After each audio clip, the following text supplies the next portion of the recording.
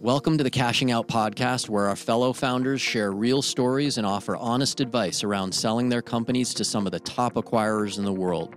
My name is Todd Sullivan, CEO of ExitWise, where we help business owners create the exits they deserve.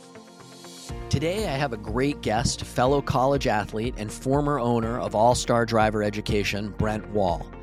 In 2007, Brent bought All-Star Driver Education from his father because they had very different views on how to grow the business, and Brent was tired of working for the family business without having true ownership. Once Brent took the reins, he grew this small family business into a 13-state operation with accompanying software platform, which he ultimately sold in 2019 to a small private equity firm. In our conversation, Brent shares his family dynamics that led to him buying the business, how picking the wrong potential buyer for his business set his exit process back several months, and finally, how Brent determined how much money he needed to sell his company for to comfortably enter the next phase of his entrepreneurial career as a crypto and blockchain investor. I hope you enjoy my conversation with Brent Wall. Brent, thank you for doing this today. I was fired up. You and I chatted a little bit about the business. You sold it to a friend of mine. So I was excited to get you on the podcast. I really appreciate, you making time. I know your story. I think it's really special how you bought a business from your family and grew it to a point where, nobody really had the foresight of where it could go except for you, and then was able to sell it. And it was not an easy sale process. So I think a lot of people, our fellow founders, will get a lot out of this conversation. I appreciate your willingness to share it all. Absolutely. Thanks for having me. Excited. Yeah. I think the one other thing is, I have a rule, like only one basketball guy is allowed on the podcast each week. So when you decided to take this time slot, I bumped Mark Cuban in like a second. So thanks for being here. Wow. I'd like to really see those emails, but if that really happened, that's great. Thank you so much. I think a great place to start is just your kind of personal background and what led you up to saying like, hey, I want to do the entrepreneurial thing. Sure. So grew up in Ann Arbor, Michigan, went to undergrad for a business management degree. And I think maybe it was around and during that time. And I guess I should also, since you mentioned the basketball thing, I went to a university in Connecticut called Fairfield University, a small D1. I was fortunate enough to get a scholarship there. And I think in being in that business school, I was kind of like, all right, well, what am I really into? I'm into marketing or accounting or management. And I said, oh, this business management thing, I like this, but I sure would like to own something, manage folks and do it for myself.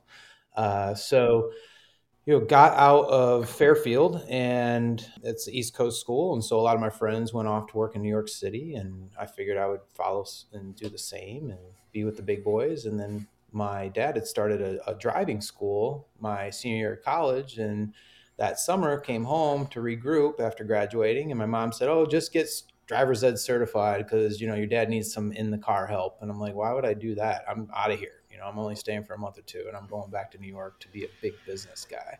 I got certified, started working the family business, if you will, and really started to fall in love with the passion of working with kids and teaching and business, because my family comes from multiple generations of educators. Both my parents were retired school teachers as well. So I thought, wow, I really kind of like this. So I think I'm going to go back to school and get my master's in education, do this driving school thing on the side. So I went back to Wayne State University, got a master's in education. And it was around that time that driver's ed stopped receiving funding from the state, and then districts were no longer able to afford to offer it for free or even be competitive with private providers around. And so we actually took full advantage of that and started to really scale the business over time. But I know that you want me to talk about the family dynamics as well. Oh, this is good. No, this is great. So, but I want to step back, right? So, we're both college athletes, right? And you overlooked that. I think a lot of people can kind of connect with that experience.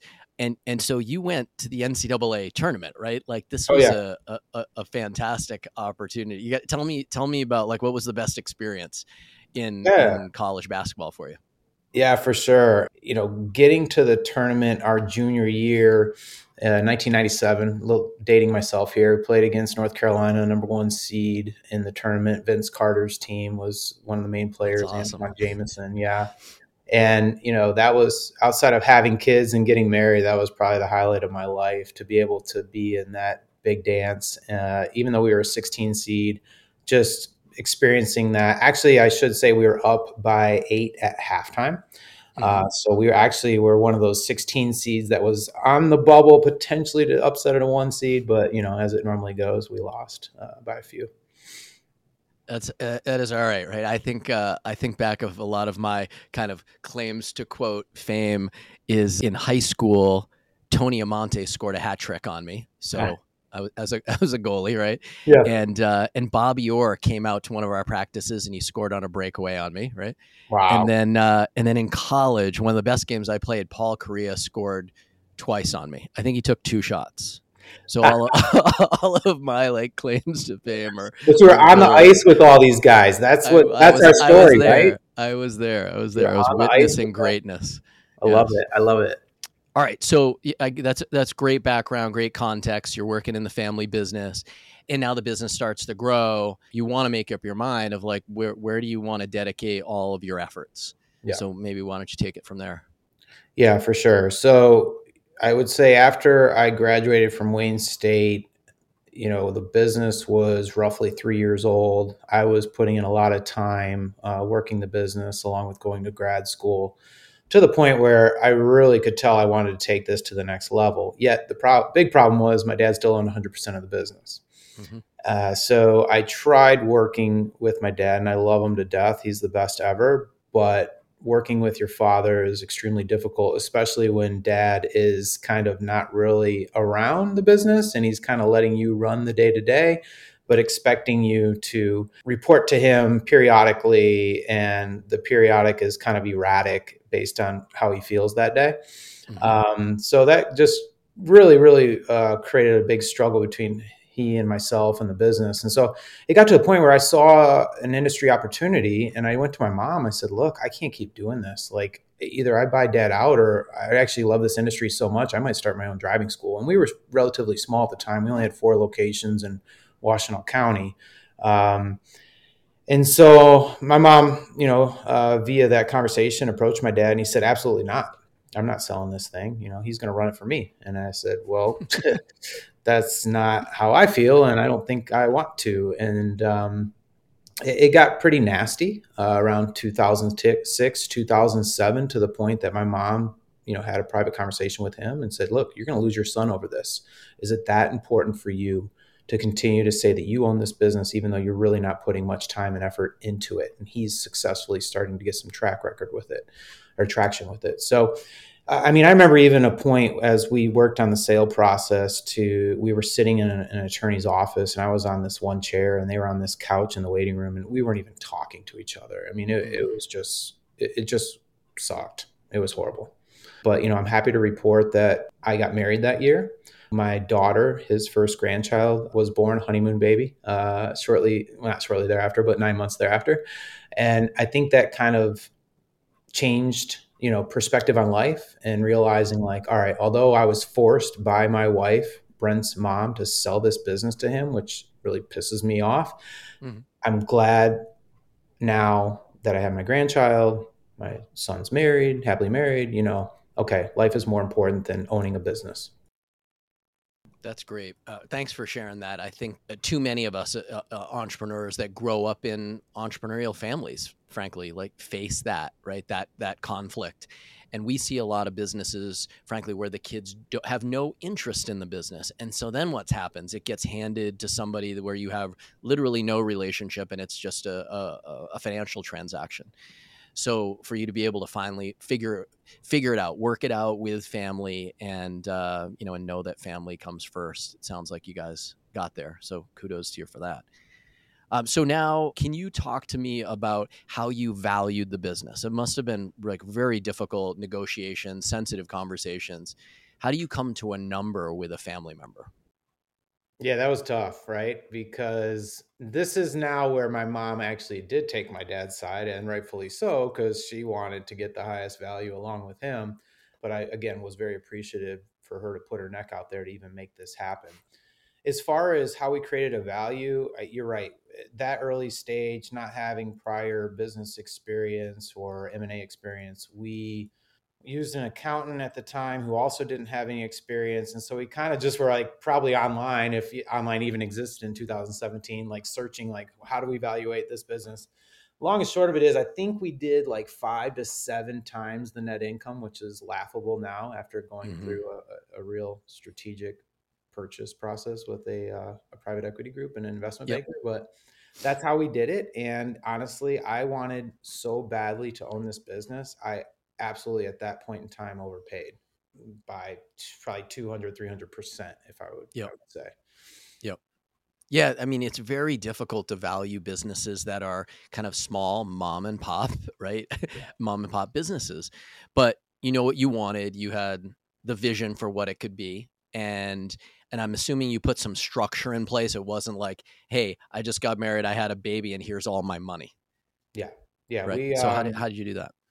Yeah, no, that was one part that my parents were absolutely willing to work with me. I think they were more caught up on what is the actual number, how they Mhm. receive that number. They were open to me not having to take out a loan, and so that was amazing. And I paid them off over multiple years and so it made it more doable for me as well. And that part of it, I was very appreciative of. I think for a lot of people listening, what we might term that as is seller financing, right? Where the seller is basically giving you a loan and you are paying that off over time. Yeah, that's Yep. great. That's great. You're able to Exactly. figure And it the out. only reason I didn't go there with that term is because Yep. luckily, well, I guess it's seller financing with no interest is what that Yep. would have been. It was great. Nice. Nice. All right. So I mean, they got what they were looking for. You got what you were looking for, and so now you're off to the races. So that was when you bought the business. You joined in what like I shoot, 2099. 99 actually. And then, I was distracted going to grad school and actually didn't share this earlier, but I had a little, when my dad and I were butting heads and I Yeah. didn't think I was going to take ownership of this business, I Yeah. shot off to LA to be a wannabe actor. I got my SAG card. And so that Yeah. was like a nice, fun 9 month, year long stint. Um, Yeah. so fast forward between graduating in 98 from Fairfield, going to Wayne State, graduating with a master's, going to LA, coming back. It was about '07 that we, You had bought. the Okay. transaction. All right. So now you're going to grow this business over the next 10, 12 years, Mhm. right? How did that go? Yeah, I mean, as any entrepreneur's journey, it's a lot of ups and downs, a lot of struggles, but a lot of wins also. But again, going back to the state stopping the funding, districts being unable to offer at a competitive rate or virtually free driver's ed, we started just attacking and going like gangbusters. We'd go to school districts, we would rent out classroom space, we would provide our vehicle, we'd try to hire the district teachers that once ran the district run programs. And that's what really allowed for our rapid growth throughout on the brick and mortar side. And then as more capital and income was coming in from those efforts, we redeployed some of it to create our own learning management system and go after the online classes for both teens as well as adults with point reduction and so forth, insurance point reduction courses. And so we scaled the business out to about 13 states online, and I think we had brick and mortar 7 or 8 states when I ended up selling in 2019. That's fantastic. So that is real scale, going from a few locations in a county to 7 or 8 states, like with physical locations, but then the software platform, right? It Yeah, seems like you identified, hey, there's a shift in this industry that's really going to benefit these private companies, and then you're leveraging essentially like an ed tech platform, right, to bring in more customers using technology. Probably something, or almost definitely something, that would not have happened, right, if you didn't own the business and be able to make all those decisions. absolutely. And I think what also allowed for me to get a higher offer, through the private equity group that we ended up selling to was just that creating our own internal software systems, our learning management platform, our registration platform versus using a third party and paying, a subscription fee per month. Um, that absolutely helped the valuation.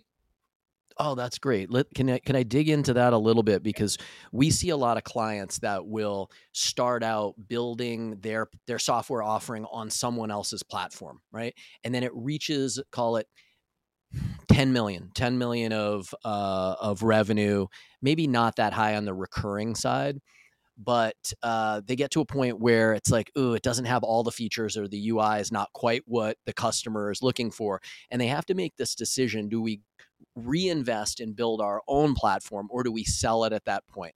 Mhm. And we see a lot of that. I think it's a very much a personal decision.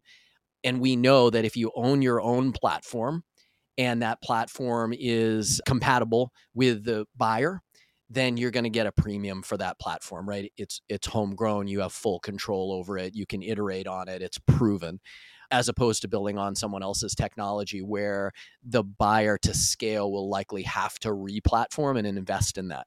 So can you maybe say a little bit more about that you had your own platform, and was it every buyer or just a few buyers? How did they view that and value that differently in your mind than if you built on a platform of somebody that somebody else owned? Yeah, sure. I think for us, it was huge. Actually, I know through an acquisition that the private equity group has made sense, that company was, received as a much lower valuation just because they were using a third party. And I think in our industry, the way our investment banker kind of dressed this up for the private equities that came in and showed interest was, hey, this company is scalable across the country because they have their own built-in proprietary systems. You don't have to rely on a third party to scale it out. It's already right there. You own all the technology, all the data, the programmers, blah, blah, blah. So there was huge interest by every single private equity group in the fact that we had our own internally. That's fantastic. So this is 12 years later from when you bought the business. You're in a point, eight states, then and 13 with the software. What drives you to sell the business? How do you make that decision? So for me, and I'm not saying that this is what's going to happen because I'm, very appreciative of the private equity group that bought it. But, for me, it was okay, what's this business going to look like? What's this industry going to look like in 10 years from now? With autonomous vehicles coming, I was seeing a lot of teenagers. I didn't have one at the time, I do now, and I'm living it personally, where they sit in their room all day and they communicate on their phones to their friends. So they're not motivated like you and I were to get to the mall on the weekends or go to the movie theaters and whatnot. And I said, we're not here today and we may never get here, but like technology is moving so rapidly, so quickly that are these teenagers going to be really motivated to go get their license and get out of their room? And our vehicle is going to drive themselves. Maybe we don't get there, but I was just like, you know what? If I can shop this around and get a valuation, a number that I can get out and feel comfortable that I can live the rest of my life and do other things that I'm passionate about, then I'm willing to entertain process. And so That's that's what we great. did. So you're really there are external factors that you were really paying attention to, because you bought the business right at a time where states are not getting the funding that they used to, and so you're seeing a shift in the market, and then you're projecting out, hey, there could be new risk entering this market. We see it quite a bit, even with interns that work here that are much younger, right? They don't own a car, they may not have their license, right? It's definitely a different generation. All right, so I get it. There's some good rationale, and it's about, can you get your number? Before we go into you shop in the business, how did you identify that number? Right? You said live comfortably for the rest of your life. How do you figure out what that is? Yeah, so definitely put a lot of time and effort along with the financial planner manager that I use for my stock trading and mutual funds and so forth. Going through various scenarios like, okay, here's what I already have invested. Here's what the potential deal structure could look like if this actually closes. Does that, when you combine it all together, give me enough to live off the interest if I was to hand him or them the entire, portfolio, which I just can't because I'm a serial entrepreneur, right? But Yeah. it gave me a peace of mind to say, okay, now I know that with, conservative level of interest, spending, living, so forth, I could probably get away with living the rest of my life, without hopefully having to get another job, if you will. That's Um, great. yeah. Yeah, I really appreciate that, because what we try to do now, and this is maybe a shift in the last, call it, year for us, is we bring in those private wealth managers to our clients to try to figure out, what are the goals for the rest of your life? Are you going to start a business? Are you going to buy a business? Are you going to put your kids through college? Do you want a second home? How do you want to live kind of that next chapter? And we don't want to sell your business if you can't hit that number. So figuring out what your number is, it's a very personal thing. And we actually put most of our clients through wealth manager assessments from two different angles. We take a bulge bracket and we'll take an independent. And they usually come up with very similar numbers, but it does a couple of things, right? It gets in your mind, okay, I know what I can say yes to, right? Because it's going to achieve my goals. And it aligns the investment banker that you ultimately are working with, that, hey, I'm saying no if you can't get me, to X. The other thing that I think we see, which I'm very proud of, is that when you get that information up front, you're getting ready for that next chapter, and so your level of satisfaction after you sell your business really rises. It's the people that go in and they're like, yeah, I just want to sell my business and I'll take the most money I can get. They don't have a plan of what to do with it. Maybe it's enough, maybe it's not, but it's just the lack of planning leads to dissatisfaction in these M&A transactions. And historically, that dissatisfaction is very high. So awesome that you took the time to plan out what that number is. Now you go out and you find an investment banker. And I know, you had a friend tell you, hey, if you're going to shop your business, you really should find somebody to help you do that. Can you talk to me about that decision to go with an investment banker, and then how you selected them? Sure. So before going that investment banker route, I was talking to a few other strategics in our space that I thought were capable of acquiring our company. Or actually, I was looking to say, all right, well, if you're not interested on that side, maybe I stay in this game and I acquire you. But as we shared numbers and what we were both looking for, I realized that what they were willing to put on the table just wasn't, a strong enough offer for me to consider getting out. And so you're right. I had lunch with a great friend that we both know, and he said, "Hey, have you ever considered an investment banker?" And I said, "Well," he's like, "Do you know what they do?" And I'm like, "I think so, but why don't you just tell me anyways, right?" Because I'm a self-taught entrepreneur. I mean, yes, I went Yeah. to undergrad, got a business management degree, but they don't teach you this stuff. And so he put me in touch with a few investment bankers in the Metro Detroit area. One in particular showed strong interest, seeing how he could, really position us as like the driving school across the country. And we were one of the top 5 driving schools in the country, but he could position us with our learning management system, our platform, our technology. Like, hey, you guys buy this school, you can roll up a bunch of other schools under their platform and really, really grow out this industry as like the dominant player.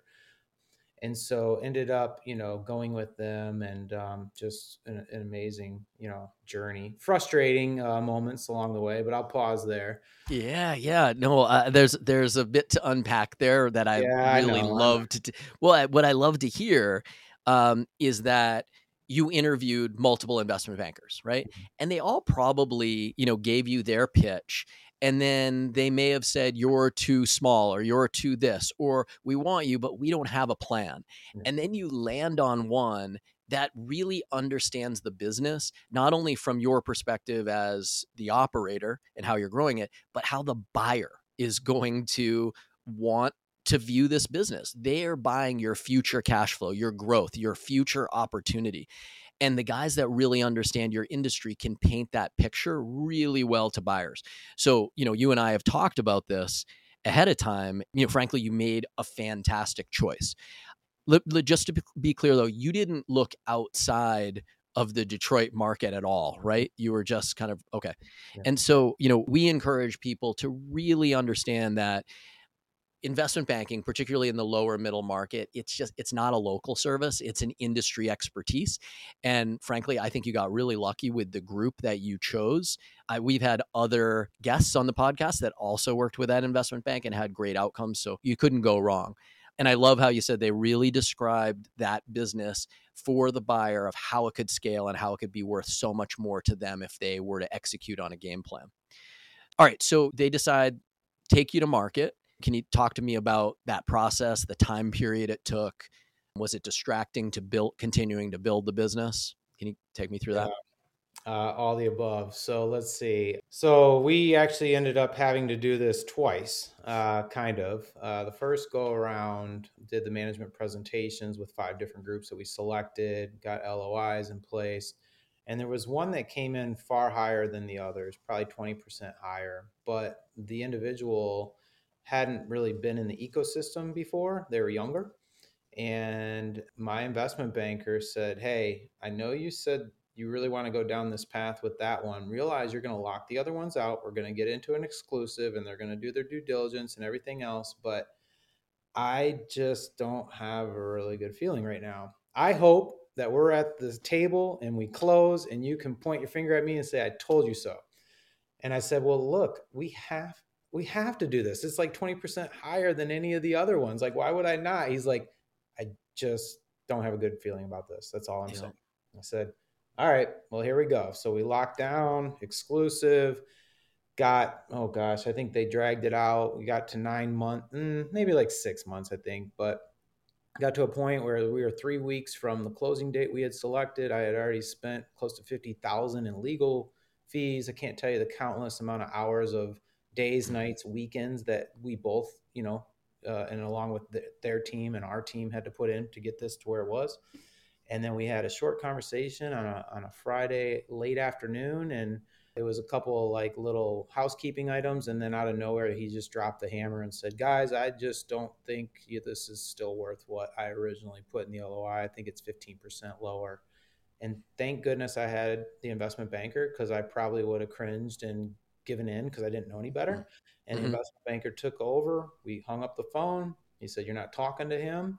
We went cold for about a month or so. The investment banker tried to see if he could save the relationship in the acquisition deal, but it just didn't happen. So we had to go back to market. And again, to your question earlier, I mean, countless hours were lost and lots of money and time and Yeah. distractions and everything else along the way. And very, very fortunate and lucky and all the above to have sold to who you and I both know as well, an amazing, amazing person Yeah. and group that he's created with his private equity. Couldn't have been happier in the sale. I appreciate you sharing kind of the trials of this, because one of the things that your investment banker, and it sounds like yours, really had a good sense that this was going to be a problematic buyer, right? He warned you at the beginning. But what our fellow founders really need to look out for when they're interviewing and making the selection of their investment bank is that that bank needs to have relationships with your potential buyers, because they know who's going to pull that, you know, trick at the end of saying, okay, now I want to pay less. They know who has the money and who doesn't, right? That is a big part of that representation for you, to not let you get into those kind of situations. Now, I understand you made that call, right? The carrot was dangled, and it would have been very, very difficult for anyone to say no to 20% higher. And it sounded like from our past conversations that you thought that buyer had the money, but then maybe in the end, right, their capital was kind of falling through, and that was maybe the reason they wanted to pull back. Not that they didn't value the business that way, but it's such a waste of time, right? You're trying to run a business, grow a business, make it more valuable. And like you said, nights and weekends away from family to try to get this done, and then dollars with accounting and legal and banking. It is really not for the faint of heart. And sorry you had to go through that. But then somebody steps up, right, and is willing to understand the value. Somebody that, obviously, like you said, we both know. And so I was so excited when you did sell to him, because I think he's such a great steward of businesses, right? You're going to have legacy. That business is going to continue to grow, even though like we've hit some really challenging times, right, with COVID, Mm-hmm. people not assembling and all of that. but I know is very enthusiastic about continuing to grow the business. Is there anything else you would tell me? There's a lot of great kind of advice and learning from that experience. Anything else that you would share from selling the business that you'd want other people to know and learn from? Yeah, I mean, I would definitely tell anybody to consider an investment banker as part of the process. Yes, of course, they're going to take what they need to make it worth their while. And it may sound like a lot when you look at that number that they probably show you. But for me, it was okay, investment banker, can you get me this range that I need to get? And if you take that, I don't really care because as long as you get me in the range that I need to be in, after yours and others, then I'm good. And so their ability to move the process forward, make sure that everybody's playing nice in the sandbox or not, and kick out the bad actors, just everything. They put me in touch with the right accountant that has the experience that they have from an investment banker perspective, the right attorney to use so that we close the deal and it's not someone watching every dot of an I and cross of a T that doesn't have the experience in closing deals. So all those aspects that you just don't think about if you're a first time entrepreneur that wants to sell, I'm telling you, you got to use professionals. And yes, it's a sticker shock to know what their fees are, but as long as you get yours that you need and want, it's so worth it. Brent, that's fantastic. I got to riff on that because we talk to founders a lot.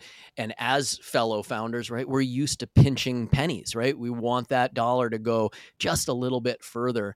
And so when we see the fees that come out of investment banking, it is shocking to us. But if we focus on the outcome, not the fees, right, you're just in a far better position. So you really want to be picking the group that is going to take you to the promised land and not worry about an extra $100,000, $200,000 because you're going to get that 5 times, 10 times back by making the right selection. It's nice to hear that they're also bringing you accounting and legal. That's what we do at ExitWise is really surround you with the M&A dream team. And we love to know when banker and lawyer have played well together before and they're on your team, sometimes that they can be butting heads too, right? Your investment banker wants a deal done, your lawyer wants to kind of dot that last I, cross that last T, and protect you. That's their job. So having a balance there and having the team really functioning in a high functioning way is really a big benefit to the founders and frankly getting deals done.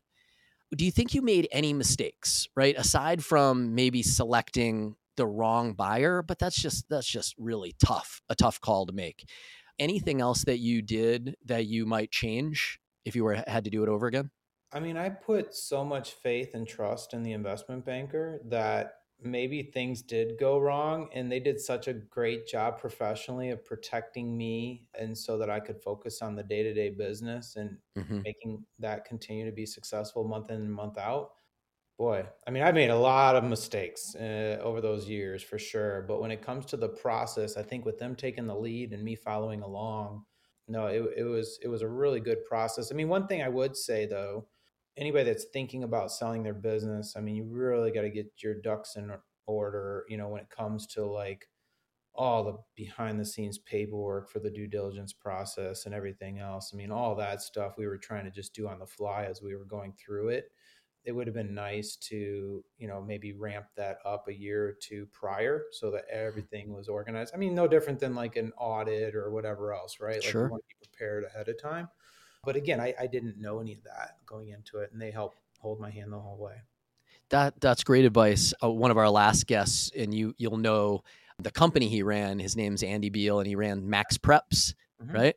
Yeah. And yeah, he talked about the value of his board of directors making him get prepared to be purchased, right? So that diligence room, that data room was just so clean that a buyer comes in and they fully understand. And when a number is there, that number is accurate and they have no reason to question anything. And when you have that package, your business packaged that well, there's far more demand for it. And so you really lower the risk of a failed transaction and you increase maximizing your outcome. So yeah, that's fantastic advice. So let's go into overtime now, right? I got a few questions for you. So when you sold the business, who was your first call? Well, my wife was there. Actually, my first, Well, I talked to my investment banker like the second after everybody was on the call and the Yeah. deal closed and the money was getting exchanged. Called the new buyer, talked to him, started crying like a baby because I Yeah. mean it was just a life changing moment for me. I mean it Yeah. truly was, and tearing up right now a little bit actually just thinking about it some 3 years later. But and then I eventually did call my parents. I think that day as well. So yeah, I guess it was all family driven. I can't That really think of anybody else that I talked that's to. great. My That's great. sister maybe as well, but yeah. So, how did you celebrate with your team, your family? Like, what did you end up doing? It's funny, my wife and I, we live modestly and whatnot, right? But what is it? Bottle of Cristal? Is that the couple $100 bottle of champagne, right? I wouldn't Uh, know. yeah, well, I didn't either. I was like, oh, I see people. Maybe it's like on music videos or something, Yeah. But anyways, went and bought a bottle of it. It was like 200 something dollar bottle of champagne. And so we toasted and, and I'll tell anybody that hasn't had it yet, it's not really all that much better than a $30 bottle, but that's just me. Yeah. And then, celebrated, I mean, luckily, I was able to pay off the house and we put on an addition and I don't know. It's just there's quite a peace of mind, when you read about life and financial pains being one of the biggest up there to be able to remove that pain in life, and you still have your other struggles, right? But like that's a huge one to remove if you're in a position to do that. It was Yeah. huge. So well said. I'm adding this question for you. So, did your experience on the basketball court benefit you in building, selling? Like, how do you think that Absolutely. lifelong athletic experience helped? Absolutely. And I think, I don't know your feeling and you don't need to share, but like mine, when you hear of someone that's played team sports at a collegiate or even higher level, and not to take away from anybody that played, competitively in high school or played an individual sport, there's just something there in the drive, the determination to push through adversity. I mean, look, I could have easily just shut down the process after that first phase went so horribly wrong, but because I mean it takes so much time and effort and demanding hours out of you to focus on your business, which is going to make you money at the end of the day, and if none of these buyers come to the table, you still got to run that business. So but you just push through it and you're like, hey, I want this. I'm going to do anything and everything in my power to make sure this happens. And through the process, though, I'll prepare any of you first time founders. It's you're working two jobs. There's no question about it. Even with a strong investment banking team behind you, I mean, the demand put on you in addition to running the business. And actually, the business had to be more successful month in and month out during that process so that the Mm-hmm. buyer doesn't walk away or they don't try to discount it. So you have these internal pressures every single month, but now once you go through that process, oh my gosh, it's demanding, but I will say at the end, to get that closing day is all worth it. All worth it and then some. Awesome. Awesome. Yeah. I do want to share because I think you touched on something that is important to me, and that team sport, really, you are going to battle with your brothers, right? And you've learned to trust them over time and you've got better together over time. And there's just so much that is unspoken to achieve a goal. And so when you have a company and you have employees and you have partners, to have that kind of camaraderie and mission around a similar goal, I think athletics just brings a ton to business life. And it's the adversity, right? Yeah, you're gonna lose, you're gonna get knocked down, and you just got to get back up, right? And sports absolutely teaches you that. And anybody that's a successful entrepreneur that hasn't played sports, you guys are great too, but just so Yeah, yeah, yeah.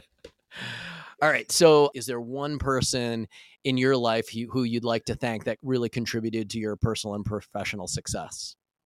well, I gotta say my parents, my dad for creating All Star Drivers Ed, because obviously without that, I never would be here talking to you.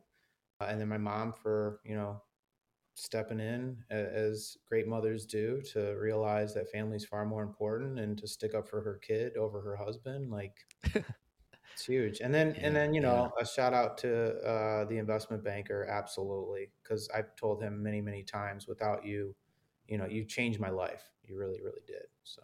All right. So Brent, what are you working on now, right? So many entrepreneurs, they sell a business, they can't sit still and they go do their next thing. Tell us about what you're working on. Well, a lot of people are going to think I'm pretty crazy if you didn't already, but I've been invested in cryptocurrency since 2015. So when I actually owned All Star. And fast forward, partner and I, my best friend, CIO partner, created a crypto hedge fund, trading fund.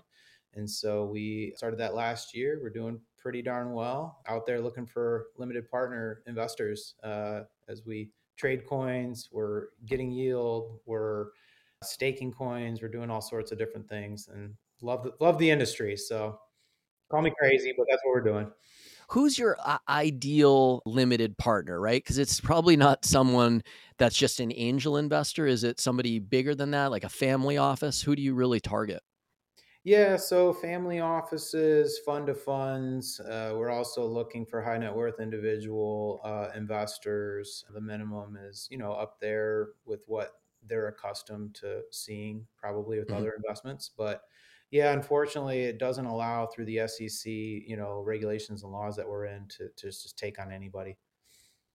And your performance is really at the top, like 5% of all of these traders, hedge funds that are in this particular kind of crypto blockchain industry, right?